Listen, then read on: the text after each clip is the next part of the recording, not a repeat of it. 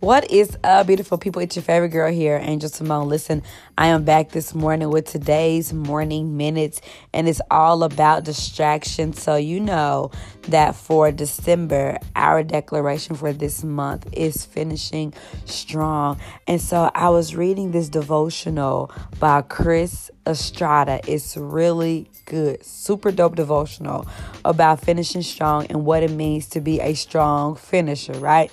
And so in the devotional, he says that distractions suffocate finishers. Get rid of them. That distractions will suffocate your promise, that they will leave you feeling underdeveloped and use your fears to drive your life and make your decisions for you. Distractions cause a directionless lifestyle, leading you on a journey to nowhere, living for temporary pleasures that always dry up faster than they came. The emptiness that consumes someone's heart because of distractions is paralyzing. Ooh, that was so good to me this morning as I was reading about distractions and as I'm trying to keep my mind focused and as I am continuing to declare that I am going to finish strong. And so what I need for you to do today, I need for you to write down a list of distractions. Now get this. A distraction might not even look like a distraction. Okay, hold on. Let me help you. A distraction might not look like a distraction because it's your husband, it's your wife, it's your boo, your bae, your girlfriend, your boyfriend, it's your job. It's your favorite hobby. It's your favorite pastime. It's what you like to call self-love and or self-care. Sometimes some of these things or some of the people in our lives can be a distraction. A distraction is something that is just simply out of place. It is something that is just simply out of order.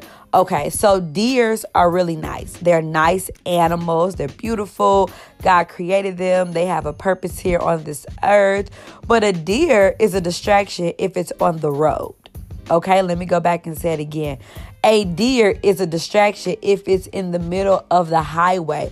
Deers are not distractions if you go and look at them at the zoo. They're beautiful. They're pretty, right? If you look at them from afar when they are in their natural environment, even if you see the deer off somewhere in the woods or in the forest, that's fine. That's where a deer should be. A deer becomes a distraction. It becomes a roadblock. It becomes something that gets in your way, something that can make you crash, something that can make you run off the road, something that could slow up your progress when it's in the wrong area. And so I need for you to locate the deers in your life.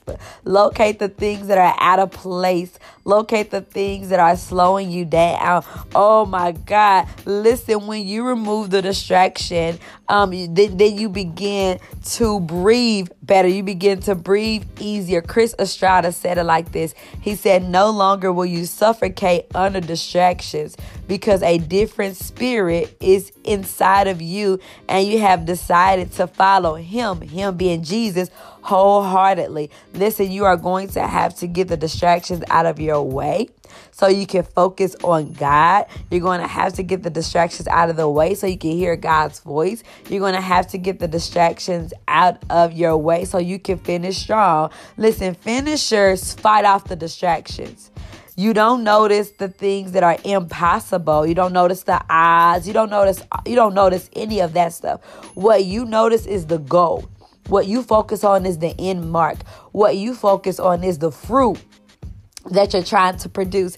That is what you focus on. You don't focus on the naysayers. You don't focus on the people that are talking about you or the people who are trying to slow you down. You literally, as a finisher, you focus your mind on the end of the road. That is your goal as a finisher. That's what you have to do. You cannot get tripped up. You cannot get distracted or slowed up. It's a tragedy being powerful and not knowing it. But it's devastating being purposed but driven by distractions. Oh my God, you are so powerful. But it's a tragedy when you don't know the power that is inside of you. Seriously. It's a travesty when you have power wisdom, knowledge, courage, might. When you have these things inside of you and they're turned off, somebody is missing something.